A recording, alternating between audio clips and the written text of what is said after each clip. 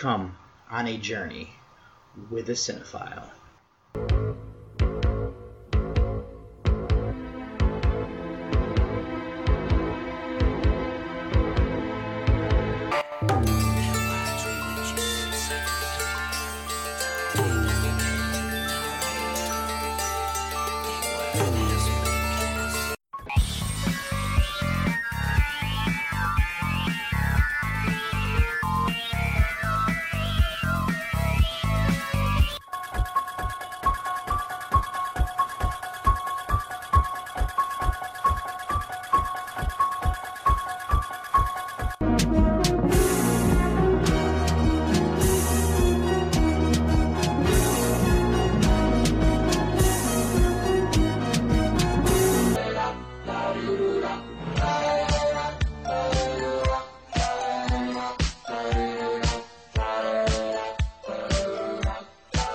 Welcome, everybody, to episode number 31 of Journey with a Cinephile, a horror movie podcast. As always, your tour guide, David Garrett Jr., recording here out of Columbus, Ohio. And here on this episode, I am going back into the Journey Through the Aughts. This will be episode number 6 of that, where I'll have featured reviews of The Ghost Breakers from 1940, as well as the 2020 release will be Dreamcatcher. And that is with Dreamcatcher with a K, by the way.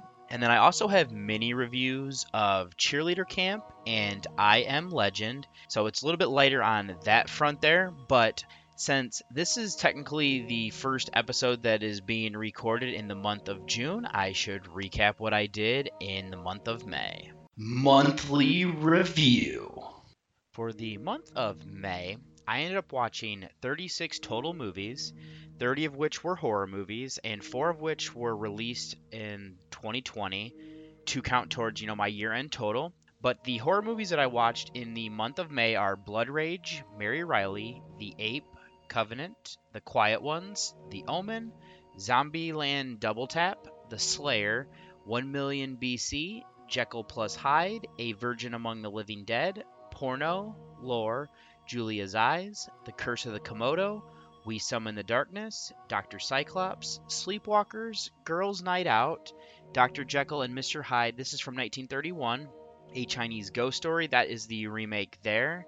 And I should also point The Omen that I also watched was a remake as well, Grave Encounters and Grave Encounters 2, Cursed, Super Dark Times, Before I Hang, Dr. Jekyll and Mr. Hyde from 1955, The Wretched, The Dark Half, and The Ghost Breakers. The 2020 releases that I watched in the month of May would also be Covenant, Porno, We Summon the Darkness, and The Wretched. Now, the oldest movie that I watched would, of course, be Dr. Jekyll and Mr. Hyde, as that came from 1931. And then my highest rated is a 4-way tie between Julia's Eyes, Super Dark Times, Dr. Jekyll and Mr. Hyde, and The Wretched. And that was the Jekyll and Hyde of 31 as well. That would come in there, as those were all at an 8. And then the lowest rated film that I watched of this month would have been The Ape from 1940, as that came in with a 4 out of 10.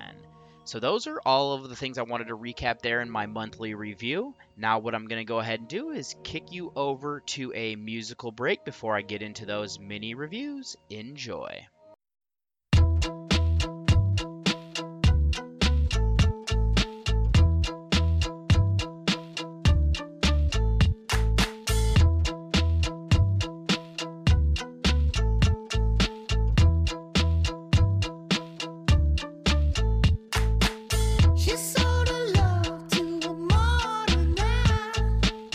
Solid currency's the hardest to love. All of the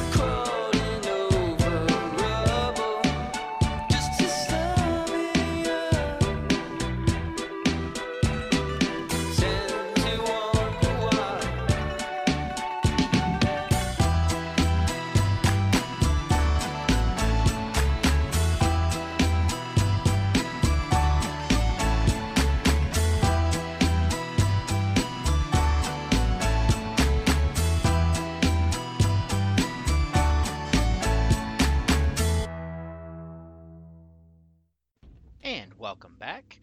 Now, for my first mini review of this week, as it looks like it's going to be pretty light, but I have Cheerleader Camp from 1988. This is directed by John Quinn. It is written by David Lee Fian and R.L. O'Keefe. This stars Betsy Russell, Leif Garrett, and Lucinda Dickey. This is a comedy horror thriller from the United States and Japan. This is currently sitting on a 4.8 on IMDb and a 2.6 on Letterboxd, with the synopsis being a group of cheerleaders become the targets of an unknown killer at a remote summer camp. This is a movie that I actually remember seeing at the video store growing up, but it never hooked me to rent it. Now, mind you, I was probably avoiding it because knowing that my father would probably veto this one, as blood and gore for him wasn't an issue for me to watch, but nudity kind of was back then, and when I would have possibly been trying to check this out. I know I heard about this on podcasts, which is why I put it on a list of films to see, but it had been a while since they talked about it, and I didn't remember a whole lot. But this one, for the most part, follows Allison Wentworth, who is Betsy Russell, which I realize is from the Saw series as John Kramer's wife. But she is our main character, and she is having trouble with nightmares, and she is actually taking drugs to help them. But then they go off to this remote summer camp for cheerleading, and the rest of the team with her there is, her crew, and her boyfriend is actually the one that drives them out there, who is played by, the teen heartthrob Leif Garrett. But this movie actually plays more like a giallo, minus the black glove killer. Now, we do get some of that killer POV in this one, but we actually don't get, wearing the gloves or anything like that. But the film does a little bit trying to work with red herrings, which I did like, and it also is pretty sleazy, to be honest. But I'll also say it's a bit boring, though. Most of the deaths that we get are off screen, and after the first one, which we just end up discovering it, we don't get the next kill until about a little over halfway through the movie. And then it kind of picks up from there, but by then I kind of just... it didn't carry me enough and didn't bring me back in. And again, a lot of the deaths even then are off screen, but the effects that we get are good, as there is one where a girl gets killed with hedge clippers that I thought was pretty solid with what they did there. This one also uses a lot of dream sequences, as how they tie in with Allison's inadequate feelings with her low self-esteem. I thought that worked pretty well in building this character, and her trying to think that there is an actual killer here when nobody else really seems to think this. So I thought they did pretty well in establishing that, and I mean, the acting is pretty basic, if I'm going to be honest. Like, it's not very great, because this actually plays more like a raunchy comedy in my opinion, which is actually kind of fitting, because we have the director here would go on to do a lot of softcore porn that you would see on like HBO or Cinemax and stuff like that. So it does make a whole lot of sense, as most of the male characters in this are misogynistic, and I really just had trouble connecting with them because of how shitty the decisions that they were making. Now, it's hard for me to come down hard on this one for that, because this did come out in the late 80s, as we are getting that change there where slashers are becoming more comedy. But I still just, it's hard for me to kind of get behind that, as Leif Garrett, is character of Brent Hoover, is literally trying to sleep with everybody around him. George Buckflower, the great character actor, he's in this as a creepy caretaker at this, known as Pop. And then you also have the creepy chef, Ronnie, who is William Johnson. Like, they're all literally just checking out these girls that are supposed to be in high school, and even the Sheriff Poucher in this, of Jeff Prettyman, is doing the same exact thing, and I really just had problems with that. It just feels dirty. Now, I did like Corey Foster, who is Dickie in this movie. I thought she did a pretty solid job overall. And then we get some other actors and actresses here, of like Laurie Griffin, who is Bonnie Reed, who plays the ditzy blonde. Timmy Mosier is played by Travis McKenna. He is a pervert through and through, and I really just had issues with his character for that. And then it's also kind of interesting is that we had Terry Weigel here before she went on to do more porn. And then we also have Krista Flazer, who was a Penthouse playmate. So this film knew exactly what it was doing, and a lot of that was just, like I said, a raunchy sex comedy where we have a lot of nudity and a little bit of the horror elements tied in. So I really just had, trouble really kind of enjoying this, and I found this to be below average in my opinion, and came in with a 4 out of 10 on this movie, unfortunately. And I think a lot of that too is just the fact that I am not the biggest slasher fan, but I'm also not the biggest fan of slasher films that aren't that great. I do like the good ones, the ones that really kind of pull your attention, and I've been trying to find more of these hidden gems. This one really just wasn't that for me, unfortunately. And the other film that I watched for this week is I Am Legend from 2007. This was directed by Francis Lawrence. It is from a screenplay that was co-written between Mark Protosevich and Akiva Goldsman. It comes from the novel by Richard Matheson, and this seems to be more based on the Omega Man screenplay, which was written by John William Corrington and Joyce Hooper Corrington. This stars Will Smith, Alice Braga, and Charlie Tahan. This is technically an action adventure drama sci-fi thriller from the United States. It is currently sitting on a 7.2 on IMDb and a 3.2 on Letterboxd, with the synopsis being: at years after a plague kills most of humanity and transforms the rest into monsters, the sole survivor in New York City struggles valiantly to find a cure in this post-apocalyptic action thriller. Now, this movie I was intrigued to check out after I realized that my sister and I would watch another version of the same story, the Omega Man, which I didn't realize until writing this review and then for doing, this podcast review of it, that it was more based on that screenplay than necessarily the novel. But I will say this movie actually has the name from the book itself, because I Am Legend is the name of the novel that Richard Matheson had wrote. I did see this for the first time in theaters, and then again when I got this DVD that I watched. Now, Jamie wanted to watch a movie that she had seen before, just in case she fell asleep, and this is the one that I planned on revisiting anyways, so we decided to give this one a go. And just to kind of give a little bit more background information into this movie, it starts off with a news report from a Dr. Alice Crippen, who is Emma Thompson, and she believes she's found the cure for cancer, and it was taking the measles virus and making some alterations to it, and it was able to cure of all the test subjects of them, of all their cancer that they had at that time. Now, the movie then shifts 3 years into the future, where we have Robert Neville, who is Will Smith, and he's the last survivor in New York City. Now, it goes about showing us what a daily routine for his life has become now, and we get to see some interesting dynamics here, and I think a lot of this is Will Smith's acting is so good in this movie, where we see that the isolation is wearing on him. He's talking to his dog, which that's not too unnormal. I mean, I do it to my cat all the time. But what I really wanted to delve into here is that he has a bunch of mannequins set up, and he talks to them like they're real people. And there's a scene where he kind of has a crush on one of them, and it seems a little bit weird for somebody like me or anybody now watching this, but if you're in isolation and you don't have anyone to communicate with, I can see doing things like this as you're just trying to create some more normalcy to your life. But then there is something dark that is, kind of afoot in the city, as there are a lot of people that I know in the novel they're vampire like creatures, but in this one they are definitely monsters. Now, Will Smith is trying to come up with a vaccine or a cure to what has happened.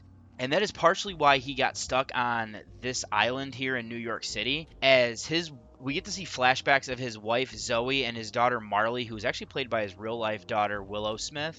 He had them escape in a helicopter while he was going to stay and try to figure out a cure to this. Now, he's still doing this as he has a bunch of rats that he's infected with this virus or whatever it is, and he's trying to do different trials on them to see if there's a way to cure it, as he is immune to everything. And I think this is another kind of cool thing where he thinks he's come up with a serum that will actually work. And then he decides to do what he considers to be human trials, where he goes out and captures one of these creatures. Now, here is something that I did find quite interesting about this version of the film, is that he thinks that these people are delving into being more like animals and less human, because he sees what is the alpha male, who is portrayed by Dash Hymock. And what he was doing is he comes outside and is screaming because Robert seems to have taken the alpha female and he's the alpha male. What Robert doesn't realize, though, is that they're not delving into being animals, is that he was in love with the one that was just taken, and he was showing his displeasure, and it becomes this alpha male's goal is to get back at Robert for taking his mate. I do think that this one loses a little bit by not having the humanity of the creatures. I know this is me kind of comparing them to the other versions, but I like where there's still a little bit of humanity in them, because I think it messes with Robert even more, knowing that the only other people that he is encountering are these that are infected. So that's really just something that does hurt it for me a little bit. Being that this is an hour and 41 minutes, it doesn't really feel like it. It flies through everything that we get here. I think the acting is really good across the board, as, I mean, Will is the star here, but Alice Braga, Charlie Tahan, and then the rest of the cast, I think, really just do well in supporting him. But like I said, it's his performance and the emotions that he brings to this is really the main star here. And the other thing that doesn't really hold up for me is the CGI that we get. I mean, there's animals in this that are CGI. The creatures are heavily CGI'd. For me, it doesn't hold up, and it just kind of got on my nerves, and I kept pointing it out, and it's just not very good in my opinion. But that's really all I wanted to delve into for this mini review of I Am Legend. I still enjoy this one. I do believe my rating has come down over these last few viewings that I've done with it, but I'm going to come in with a 7 out of 10 here. And that's all the mini reviews that I'm going to have for this week. I haven't got a lot of movie watching in, and I've watched some things that are non-horror as well, but I'm hoping I can get everything kind of picked back up here again as work kind of picked up, so that kind of made it a little bit more difficult on my end. But what I'm going to go ahead and do is get you over to the trailer of my first featured review for this episode.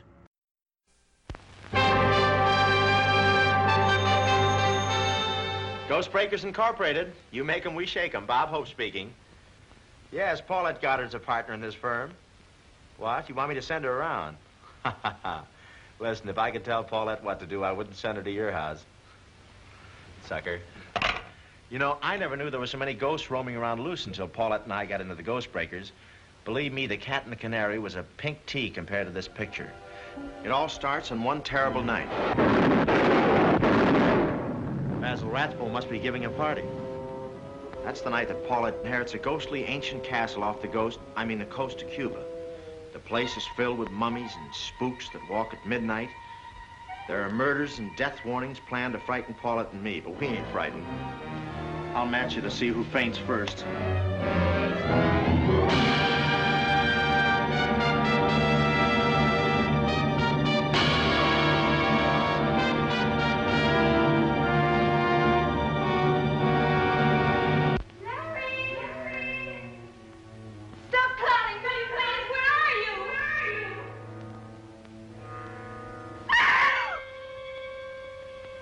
That sounds like Miss Carter's voice. Ah, that's what they're trying to make us believe.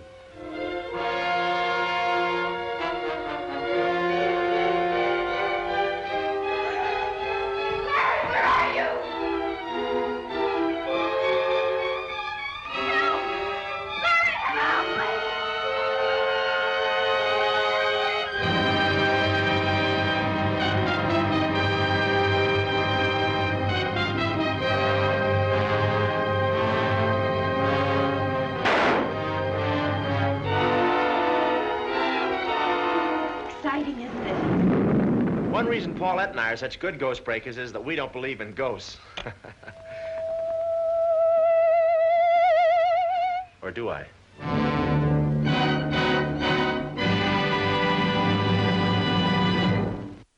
Welcome back, everybody. And on this episode, the first featured review is going to be The Ghostbreakers from 1940. This is directed by George Marshall. This comes from a screenplay by Walter D. Leon, and it comes off of a play that was written by Paul Dickey and Charles W. Goddard. This stars Bob Hope, Paulette Goddard, and Richard Carlson. This is a comedy horror mystery film from the United States. It is currently sitting on a 7.2 on IMDb and a 3.3 on Letterboxd, with the synopsis being a radio broadcaster. His quaking manservant and an heiress investigate the mystery of a haunted castle in Cuba. Now, this is a film that I remember hearing about years ago, but never really had the urge to check it out. I will admit, I wasn't the biggest fan of black and white horror films for the most part, and then on top of that, when I kind of read a little bit about this film, I just didn't have a whole lot of interest. But that all changed as I've come around to the Universal films quite a few years ago, but I still hadn't come to these ones that are kind of in the middle section here between, this and everything being more colorized. As I do like quite a bit of the atomic age, like sci-fi films, but this one came up on my journey through the aughts, and I was intrigued to see this when I saw, being on the list of 1940, having known about it a little bit, and then seeing Bob Hope star in it. As I will get into this a little bit later, but there's another film recently that I watched starring him, and I was kind of intrigued there. But we start this movie off in a motel, where we have Mary Carter, who is Paulette Goddard, meeting with Chavez, who is Pedro de Corboda, in her hotel room.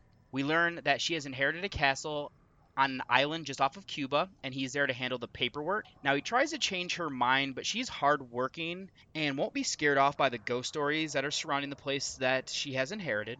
Soon after joining them is Parada, who is Paul Lucas, who I believe is from the Cuban government, and he's there to make the transaction official. But he also offers her $50,000 to not take the property, but again, she does decline this. Now, there's another wrinkle that is added here when a Ramon Medeiros, who is Anthony Quinn, calls her to warn her not to go to the island and kind of bringing up the ghost stories and everything. And then also during this, we get this scene where the power goes out, and Mary goes out in the hallway to check on getting some candles and whatnot, and has an interaction with another person on her floor. Now, this power outage doesn't just happen here, but all over the city, and this causes problems at the place of Lawrence, who is Bob Hope. He has a guy, Raspy Kelly, who is Tom Duggan, comes to his building from the storm and tries to ring up to his room. Now, his servant is Alex, who is Willie Best. He answers, and they really can't seem to understand each other for whatever reason, but he does let him up. And then Larry, we learn, works for a radio station, and they're pretty much open no matter what. So Larry has to go into work. Now, while he's there, he broadcasts over the air dirt on criminals, and Raspy is here to, give him some information as he's pretty much like an informant to kind of give these stories over the radio. Now, this does make Larry nervous, but he does learn from Raspy that these criminals usually kind of just enjoy it as it gives them some, I guess, publicity. But on top of that, though, not everything that they give is correct. But then the power comes back on. Larry goes into work for his last broadcast before he leaves for vacation. Now, he does reveal some information about a gangster named Frenchie Duval, who is portrayed by Paul Fix. Now, this rubs him the wrong way, and he contacts Larry before he's able to leave the station and wants him to come to his hotel room. Now, Larry does get spooked, though, when he arrives, and Alex ends up giving him a gun before going in. But because Larry is so scared, he's shaking and has the gun in hand. Now, he gets caught up in something between Chavez and Ramon, which leaves Larry thinking that he killed Ramon, and then he hides out in Mary's room. Now, she does allow this, but there's a bit of a mix-up. Larry hides inside of her trunk and then gets locked inside when a bellhop comes to remove it to take it to the vessel that she will be taking to get to Cuba. Now, some funny scenes end up happening where Mary and Alex are trying to get him out before he's loaded onto the vessel, but that doesn't happen. And so he ends up in the estate room for Mary. Now, while he's there, he does overhear a conversation between her and Chavez. Larry doesn't trust him and comes up with a plan that he's going to be what they call, I guess, a ghost breaker, and that he's going to exorcise any ghosts that are inside of this castle. As he agrees with Mary, he doesn't think there's anything there, but Alex does, and he's also on this ship, as they're going to go, like I said, prove that there isn't anything in this castle that is located on Black Island. There is a weird thing I kind of want to interject here is he's a stowaway, but they end up giving him a room, which I'm just wondering if they didn't have all of the cabins booked on this vessel or what, but it was a little bit weird that he ends up getting a room, but then forces Alex, who is his black manservant, to watch over Mary's room the rest of the night so nothing bad happens to her. Now, he does get faced with a chance to go back to New York, and Larry decides to keep his word and stay on the vessel to help out Mary, and then this leads them on a path encountering a southern gentleman of Jeff Montgomery, who is Richard Carlson, a zombie who is Noble Johnson, his mother who is Virginia Brissac, and then possibly a haunted castle. Now that's where I want to leave my recap, as I was trying to figure out what I would start with in my actual review of the film. Now normally I go off of the story, and it didn't surprise me that the more I looked into this one, to find that it was based off a play like I said earlier.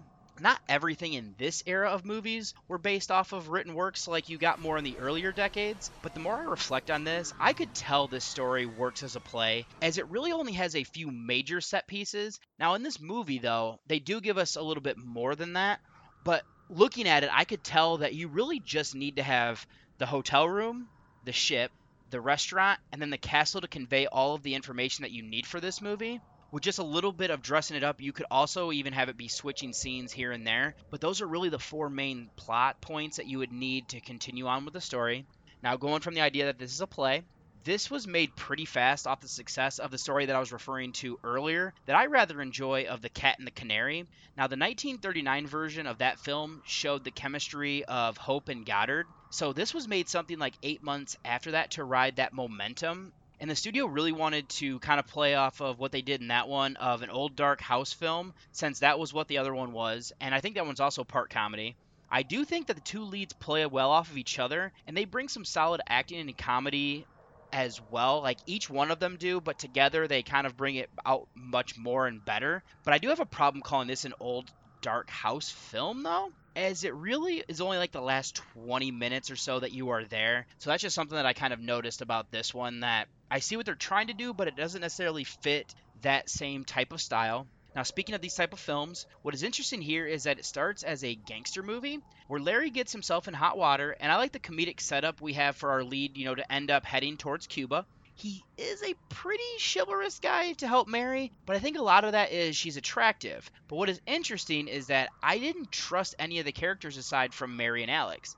Larry is our hero, but his connections to the underworld make me question him a bit. Jeff comes off as untrustful from the moment you meet him. Now, he does help Mary in explaining something she finds on the back of her door being a voodoo hex that means death. But I think for part of why I don't like him is that he wants Mary away from Larry. I just don't trust him and his intentions from that early point. But then we also don't know who to trust from Parada, Chavez, Ramon. Even after Ramon dies, Quinn also shows up as his twin brother Francisco, but I didn't know who to trust from any of that group. Now that does keep me hooked into the movie, to be honest, and does well in building the mystery that this film needs. But there is an elephant in the room that I really should bring up, and I'm not going to get all up in arms as some people that I've seen review this movie or given it a blurb online, but there's quite a bit of racism in this movie. It doesn't really address it though, as it just kind of accepts it. And I mean, a lot of that is just the era, and that's why I can't really heart down too much on it as well. But it is fitting that I'm watching this while there are protests going on in the United States, as Alex is being played by a black actor of Willie Best. He's playing a character that is over the top. Now, I'm glad that they did cast somebody who is black to play this role and not have somebody who is in blackface or somebody who is just a different race to play this character. Now, Larry does make some really horrible comments that made me cringe throughout towards him as well as to Native Americans. But I know for me, I remember learning in film class, though, that during this era, they did a lot of that because, I mean, a majority of your audience is going to be white males or white females that are going to see this. So at the time this was socially accepted. It doesn't make it right. And I mean, it's pretty horrible, but it's one of those things that I can't really, like I said, come down too hard on something that's 80 years old. Now, on top of that, Mary's inheritance was on the back of slave traders. That castle, that's what they were used for, and they even find in the movie some of the shackles and stuff that were probably used in the movie world for that. Now, what I'm also referring to, there is an issue that I do have with not casting minorities in minority roles, is Brissac is the mother of a zombie, and she's just wearing makeup to make her look, I'm not sure if she's supposed to be black or if she is supposed to be of like Hispanic descent, but Johnson, on the other hand, who plays her son, is black, and I don't want to get into all up in arms again, like I say, and knowing the film history like I do, and that this is an 80-year-old movie, but I really did want to address it while I had this platform to, and, kind of move on from there. Now, getting away from my issues that I had there, I do think the acting is solid here. Hope is someone that I grew up knowing about his humanitarian efforts, and, I applaud him for that. I think his performance here as Larry is good. He makes some really good puns and wisecracks, which did have me, cracking up at different times. Now, you do have to get past his normalized racism of the times, but I thought he was likable still. Goddard is one of my favorite characters in this movie, though. She's a strong, independent woman who didn't want to be kind of told what to do and is going to, claim her inheritance and, go from there. I don't like, though, that near the end that they made her need Larry, but again, that's the times and what people expected in movies.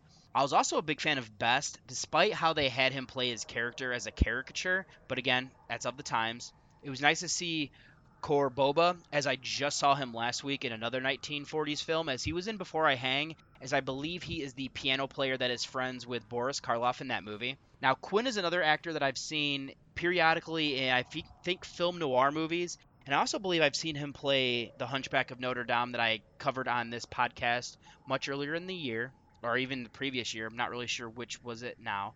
The rest of the cast I find to be in their support, in building the story and the mystery and everything like that. Don't really have any negative issues that I really want to say there. Now, the last thing I did want to cover would be the effects. There's not a lot in the movie like this, and you don't really need them. I do find that I need to commend what they do for the ghost in the movie, though. It isn't anything groundbreaking from movies before this, but for me, it just still amazes me what they could do with something, 80 years old when CGI doesn't even look good doing some of this stuff today. It just shows that it can be done. It just does cost time and money. And I really wish more people would kind of go the more practical route or, tricks of camera. But again, it might be hard to do now with film. I'm not really sure, but it just does look better here than a lot of things that I see coming out today. The movie is shot fine in my opinion, and I really dug the castle that they end up in at the end of the movie as well, as that was a cool setting. So now with that said, this movie is problematic due to when it was made. It is fun with a, mystery as well as comedy with some horror elements splashed in there. We have a pretty solid cast despite how some of the things are written and how they play their roles. I never got bored with this, and so the runtime that they have of 85 minutes really works there. It feels like an old dark house film based off of a play but on a grander scale. And it almost kind of feels like the basis that you would see would turn into Giallo films after that as well. Just something I kind of just thinking as I was, recording this. The effects they use here for the ghost still impress me even after all these years. The soundtrack also fit for what they needed as well. And I would say that this is an above average movie. It's just lacking enough elements for me not to put it in that good range. So my rating here is going to be a 7.5 out of 10. And I just had a few bits of trivia that I kind of wanted to throw out here before I close this out, which Bob Hope said that he enjoyed this role since it was a total change of pace for him. In most of the films, he portrays a coward, while in this one he is somewhat heroic.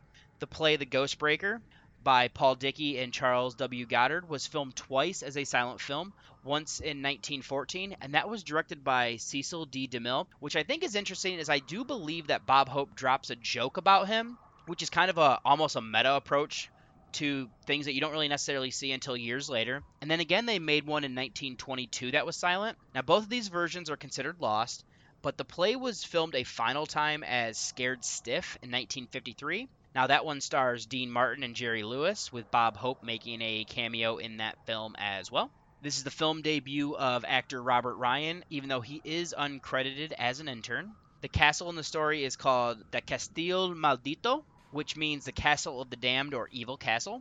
As I brought up earlier, The Cat and the Canary with Bob Hope and Paulette Goddard from 39 became such a big hit that Paramount began looking for another old dark house stage play that they could be turned into a similar vehicle for the pair. They had this film in theaters less than 8 months later, which is pretty impressive. This is another one that was sold to, television distribution and was part of, the Universal Bob Hope tribute collection. Since at that time has enjoyed, occasional airings on Turner Classic Movies. The play itself opened up on Broadway in 1913, and it closed in the same year after 72 performances. And then the opening night included H.B. Warner, who would also star in the 1914 film adaptation of that play. Now, there was two different occurrences where Screen Directors Playhouse would broadcast a 30-minute radio adaptation that starred Bob Hope reprising his role in 49, and then a 60-minute version of it in 51, who also had Bob Hope. Now, there is a joke about Democrats being like zombies that was pointed to for many years as evidence of Bob Hope's political affiliations, but in fact, Hope made jokes about both political parties throughout his long career and was actually on good terms with many presidents on both sides there. And then getting back to the Robert Ryan trivia is he does not appear in this film as an ambulance medic. The extra in question looks slightly like him, but it's not him. And then the last piece is a bit of trivia that is a spoiler. I'm not going to go into it, but there is a character that is credited in the credits, but nobody ever addresses him by name, and he has 3 awkward appearances where in my notes I brought this up a few times and it never goes anywhere, which is kind of annoying that he gets introduced but we don't really have any reason why for that is, but I digress. But that's all I really wanted to delve into here. Not going to do a spoiler section on this film as I don't think there's enough deeper social commentary to kind of go over. I feel like I went over everything that I wanted to. I'm going to get you over to the trailer of my second featured review. Welcome to paradise. It's nice. Peaceful. Oh, I was gonna say terrifying.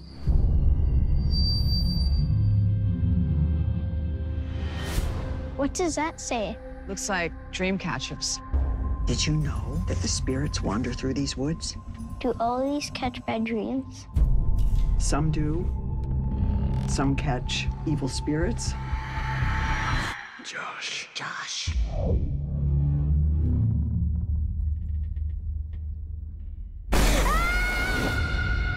He's never had nightmares before, not like this.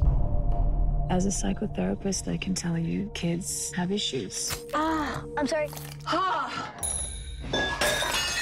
Sorry, I'm so tired. Josh, dreams don't come from out here. They come from in here. You're in control. I'm in control. That's right.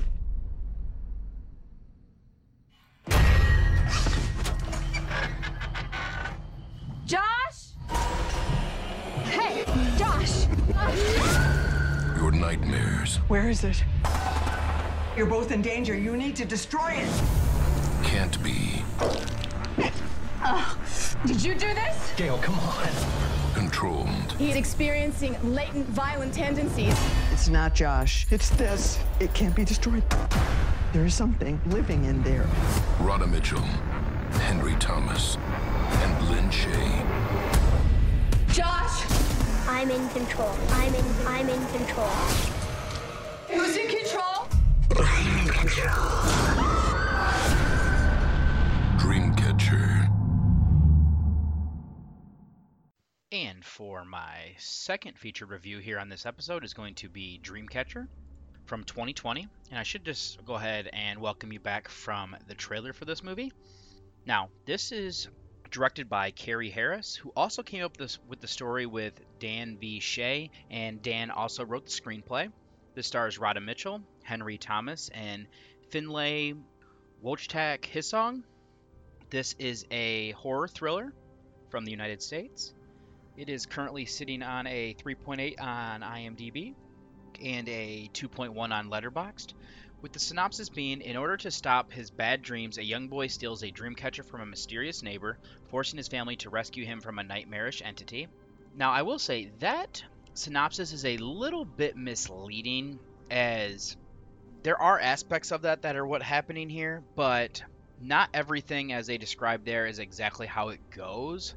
But this was a film that when my girlfriend Jamie wanted to watch a movie with me, and she asked me kind of what I was looking for that I needed to watch this week, I did inform her that I needed a 2020 film to keep on my pace for featured reviews here on this podcast for this, journey through the aughts segment that I've been doing.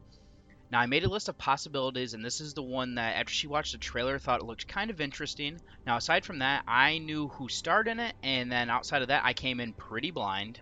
But I will admit, as I said, the synopsis is a little bit off, but we start this off with Becky, who is Jules Wilcox, as she's going for a run, and she lives out in the middle of nowhere in this kind of fancy house with a bunch of weird windows. Now, she stops running and thinks she is hearing things coming from the woods, and then she thinks she hears it again as she's coming by this tall grass, and it sounds like whispering from little kids. So then she decides to go inside and takes a bath, but she hears bumping around below her. When she comes down to check that, she doesn't find anything. Now, she is sitting down by a piano and starts to play, hears something, walks away, comes back, and we can see that she has a microphone. So I believe she is doing this as her job, but then we see a boy pop up from behind her, and then it cuts away. So then we shift to a vehicle driving through the countryside, a la something like The Shining. Now, this movie doesn't have anything in it that's nearly as good as that movie, but that's just kind of what I thought of when I saw this opening sequence. And, taking from this, I will kind of correlate it back to why I brought up The Shining here in a minute. Now, the driver is Luke, who is Henry Thomas, and his girlfriend, who is sitting next to him, is Gail, Rhoda Mitchell. Becky was his former wife who has passed away, and she is the mother of the boy in the back seat, who is Josh, who is Wojciech Hisong. Now, he's not acclimating well to his father seeing Gail. Josh is having nightmares as he's trying to stay in this cabin where his mother passed away. The story he was told is that she drowned in the nearby pond, but as the movie goes on, we learn that's not the case of what actually happened there. Gail is a child psychologist, and she is trying to analyze his dream, I think partially to help Josh be at ease, as well as his father, but he doesn't seem to be on board with what she is trying to tell him. Now, it all takes a turn, though, when Luke is forced to go back into the city for his job, and that is leaving Josh alone with his girlfriend. And then things don't go so hot, though. He is kind of rude to her in the things that he says, but she is trying her hardest to befriend him. Josh does play some pretty mean jokes on her, one of the which is with a well that's out in the middle of the woods. He also runs off where he discovers a shop belonging to Ruth, who is Lin Shaye. She used to sell dream catchers and other similar items, but Gale thinks it's just a way for people to cope without actually dealing with their problems. And we get to see a scene later on where the two of them butt heads, which I did end up enjoying that scene, as that's probably some of the best acting we get in this movie. As things seem to be getting better between Gale and Josh, he sneaks off one morning to Ruth's. Gale goes looking for him, and once she finds him, she has him wait outside while the two women talk. This is the moment that I'm talking about where the acting is actually pretty solid. Now, he takes this time to sneak off into the barn where he finds a hidden dream catcher. He steals it and starts to sleep better at night, as he's actually kind of treating it almost like a teddy bear and has his arm around it. But he's having vivid dreams of his mother, and we start to learn the truth of what happened to her, as well as to Ruth's grandson, Noah, who we get to see in the movie as Duncan Foster Allen, and that the dream catcher that Josh took might not necessarily actually be a dream catcher. And that's where I'm going to leave my recap. But to start my thoughts here of the actual analyzation of this, I did leave out that the movie begins with giving us a dictionary definition of what a dream catcher is, and what this movie is making up as its own thing is a dream catcher with a K. Jamie did have me look up the latter, and there isn't actually anything out there, so this is something that is made up for the movie, which I'm fine with. It is supposed to be asymmetric with black strings that holds evil, and that the origins are unknown. Now, you normally have me on board if you're trying to create your own lore, if you can handle it properly, and for me, you really need to not necessarily give everything to me, but I need to know that you know everything about it in writing it, so that's kind of where I'm at with that. And in this aspect, I do agree with, for the most part, that they do a good job with this. Now, we have an interesting dynamic here that felt very similar to one of my favorite movies of the year so far, in The Lodge. We have Becky, who in this case didn't kill herself, but did die. Luke brings his son Josh to the middle of nowhere with his new girlfriend, who the child particularly doesn't like, and then leaving them alone together. It isn't established, but it feels like this movie is trying to tell us that Gale was Josh's doctor, and that is how she met Luke. But like I said, this isn't established, so I can't confirm or deny that. But I will also digress, going any farther there. But Josh and Gale do start to get along quite well, and there's a possibility of a supernatural take on what is happening here as well. But I like how they frame it in ways at times where it doesn't necessarily seem like it. Like, there's a moment where the two of them butt heads because she hits her head on a cabinet door that's been open. I don't recall seeing it open on its own, and I kind of just thought it was left open by accident and she hit her head. But she's trying to use this to correlate things back to his father that he's trying to do because he doesn't like her. But I mean, there are other times where there's like glass in her milk or a fish hook into her hand where she is intentionally blaming him and correlating things back, where some of these could be just literally attributed to accidents. Now, what becomes my problem with this movie is that it's boring. For a movie that runs 85 minutes, it takes too long to get us where we're going and doesn't do enough to hook me back in. I think in part of this, though, there are other movies that are out currently doing similar things to this one, just better. This is coupled with the decisions made by the characters that don't really make sense to me in the climax. Like, a character gets tied up, and I'm like, why would you do this with how she is responding and talking to each other? It just doesn't feel like that's how you would kind of go about that. Along with that, the ending didn't necessarily work for me, unfortunately. This really does feel like a combination of The Lodge and The Wretched to me. The specific parts of others work better than what we get here, though, is what I was bringing up a minute ago. And that's what I was also referring back to why the opening feels like The Shining, where this movie seems to be borrowing aspects from different movies and just not necessarily doing them well enough to stand on its own. Then to shift this over to the acting, I thought it was a bit hit or miss, if I'm going to be honest. I thought Mitchell was fine as the lead here. She seems like a psychologist who just can't shut it off, and it rubs Ruth the wrong way during their one major encounter, and it also creates a rift between her and Luke. And I'll admit, this does build some tension, and I thought that was good. Thomas and Shade just kind of feel like they're kind of collecting a paycheck. I wasn't overly impressed with either of them. Now, I did think Wilcox is solid in the haunting way that she needs to be. And then I also commend Joshua Bishara for the limited role that he has in the movie as well. And I thought the rest of the cast were fine for what was needed. But like I said, the acting just kind of feels uneven to me, and not enough of it is good enough. Now, really the last thing that I wanted to go over would be the effects of the movie. I thought for the most part they were fine. From what I remember, they go practical on quite a bit, which I'm always down with. There are some things that are done with the nightmare aspects of the film with Becky that I thought were fine, but I do have an issue that the movie keeps using this nightmare aspect way too much. I mean, with a movie called Dreamcatcher, you know you're going to have to use sleep as your kind of thing. I just don't feel that what the movie is trying to do is strong enough, and when you're using the dream sequence to try to build up your scares, I'm not always the biggest fan of, because of the fact that it just feels like laziness to me. But I will say the Night Hag that we get in this movie was enhanced with CGI, and it didn't have any issues with there. And I'll also say the cinematography was pretty solid, aside from just my issues with that I had laid out, just recently here. So now with that said, this movie really does have some interesting concepts. There is one section of dialogue addressing cancel culture, which I did appreciate that. And then the rest of the movie really just was very vanilla for me. It doesn't go far enough to really hook me, and the movie is just boring overall. If I'm going to be perfectly honest, I think the acting is very up and down. The effects are well done for the most part, but it just relies too much on dream sequences. The soundtrack didn't really stand out. It doesn't really hurt the movie either, if I'm going to be honest. Overall, I'd say that this is just an average movie to me, and I can't really recommend it if I'm going to be honest, just because there are things that are, as I've said before, doing things similar, just better. And so I came in with a 5 out of 10 for this movie, and because of that, there's not really anything that I needed to delve into for a spoiler section here, because I kind of feel everything I really wanted to go over, and the things that I'm not are just spoilers, and I don't necessarily know if you're going to want to check this movie out off of this review or anything else that other people probably have said about it, but like I said, just very average, and I'd probably avoid it. But I'm going to go ahead and get you over to one last musical break before I close out the show. 가려진 눈앞이 피로 물들여지네. Tell me why I'm too blind. 차가운 바람은 불고 시선이 느껴져 와. 혈관을 타고 흐르는 Oh pain 묶여진 두 손 저려 오는 이 느낌 모두 내게 돌에 던져도 벗어나지 못해.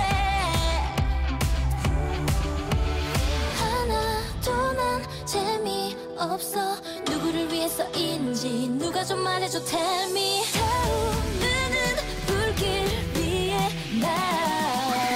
Please I don't want to scream. Double eyes come 눈을 뜬다. 눈을 뜬다. Please I don't want to scream.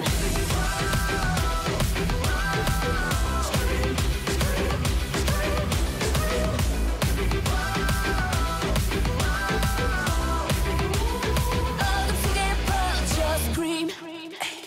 가면 뒤에 trick 가소로운 freak 커진 증오가 나 무작위 속에 target. 타오른 갈증 삼켜도 위선은 다 내 탓이라 해. 내 멀리 겹친 절벽 위에 후회만 남을 선택이 돼. 날카로운 날처럼 날이 선말이 상처되어 파고들어도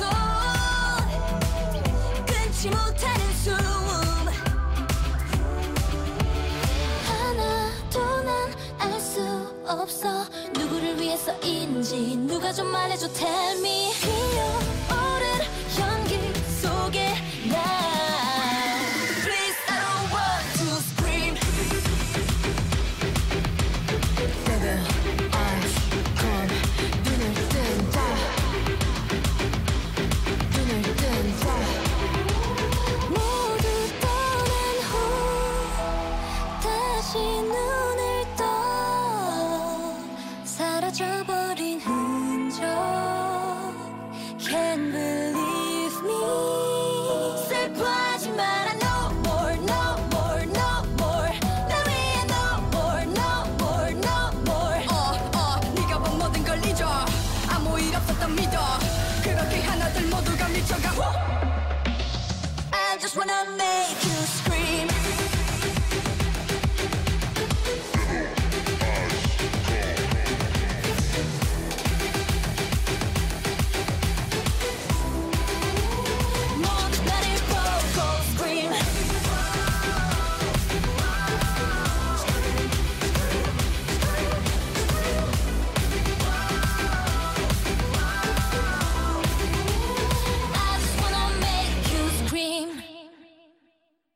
I want to thank you all for listening to episode 31 of Journey with a Cinephile, a horror movie podcast. If you'd like to get in touch with me, you can do so in various ways. If you would like to send an email, you can send that to journeywithacinephile@gmail.com. If you want to read any of my reviews on this episode or any of the other reviews I've done, you can read those at Reviews of the Dead, and that's horrorreview.webnode.com. And you can become friends with me on Facebook at David Michigan Garrett Jr. On Twitter, you can find me at Buckeye from Mich. Letterboxd, I'm David OSU. On Instagram, I'm David OSU87. And if you want to join on the Flick Chat app, you just have to download that on iOS or on Android, and it is an app from there.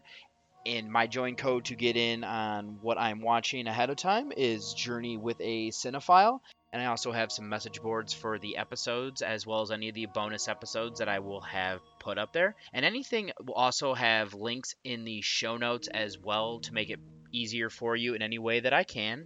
Now, for the next episode, it's going to be another Journey Through the Aughts.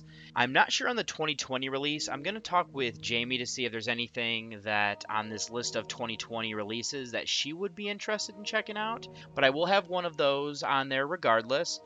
But I will be watching, I believe it's the title of the movie is You'll Find Out. So I'm going to hopefully watch that as my 1940s release as I continue to work through that year.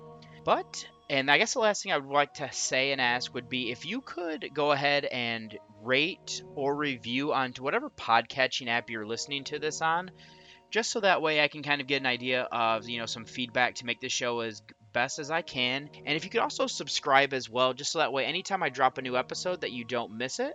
But I think that's all I really wanted to kind of go over. I know that we're still going through some turbulent times at this point, so whatever you're doing today, please do it safely.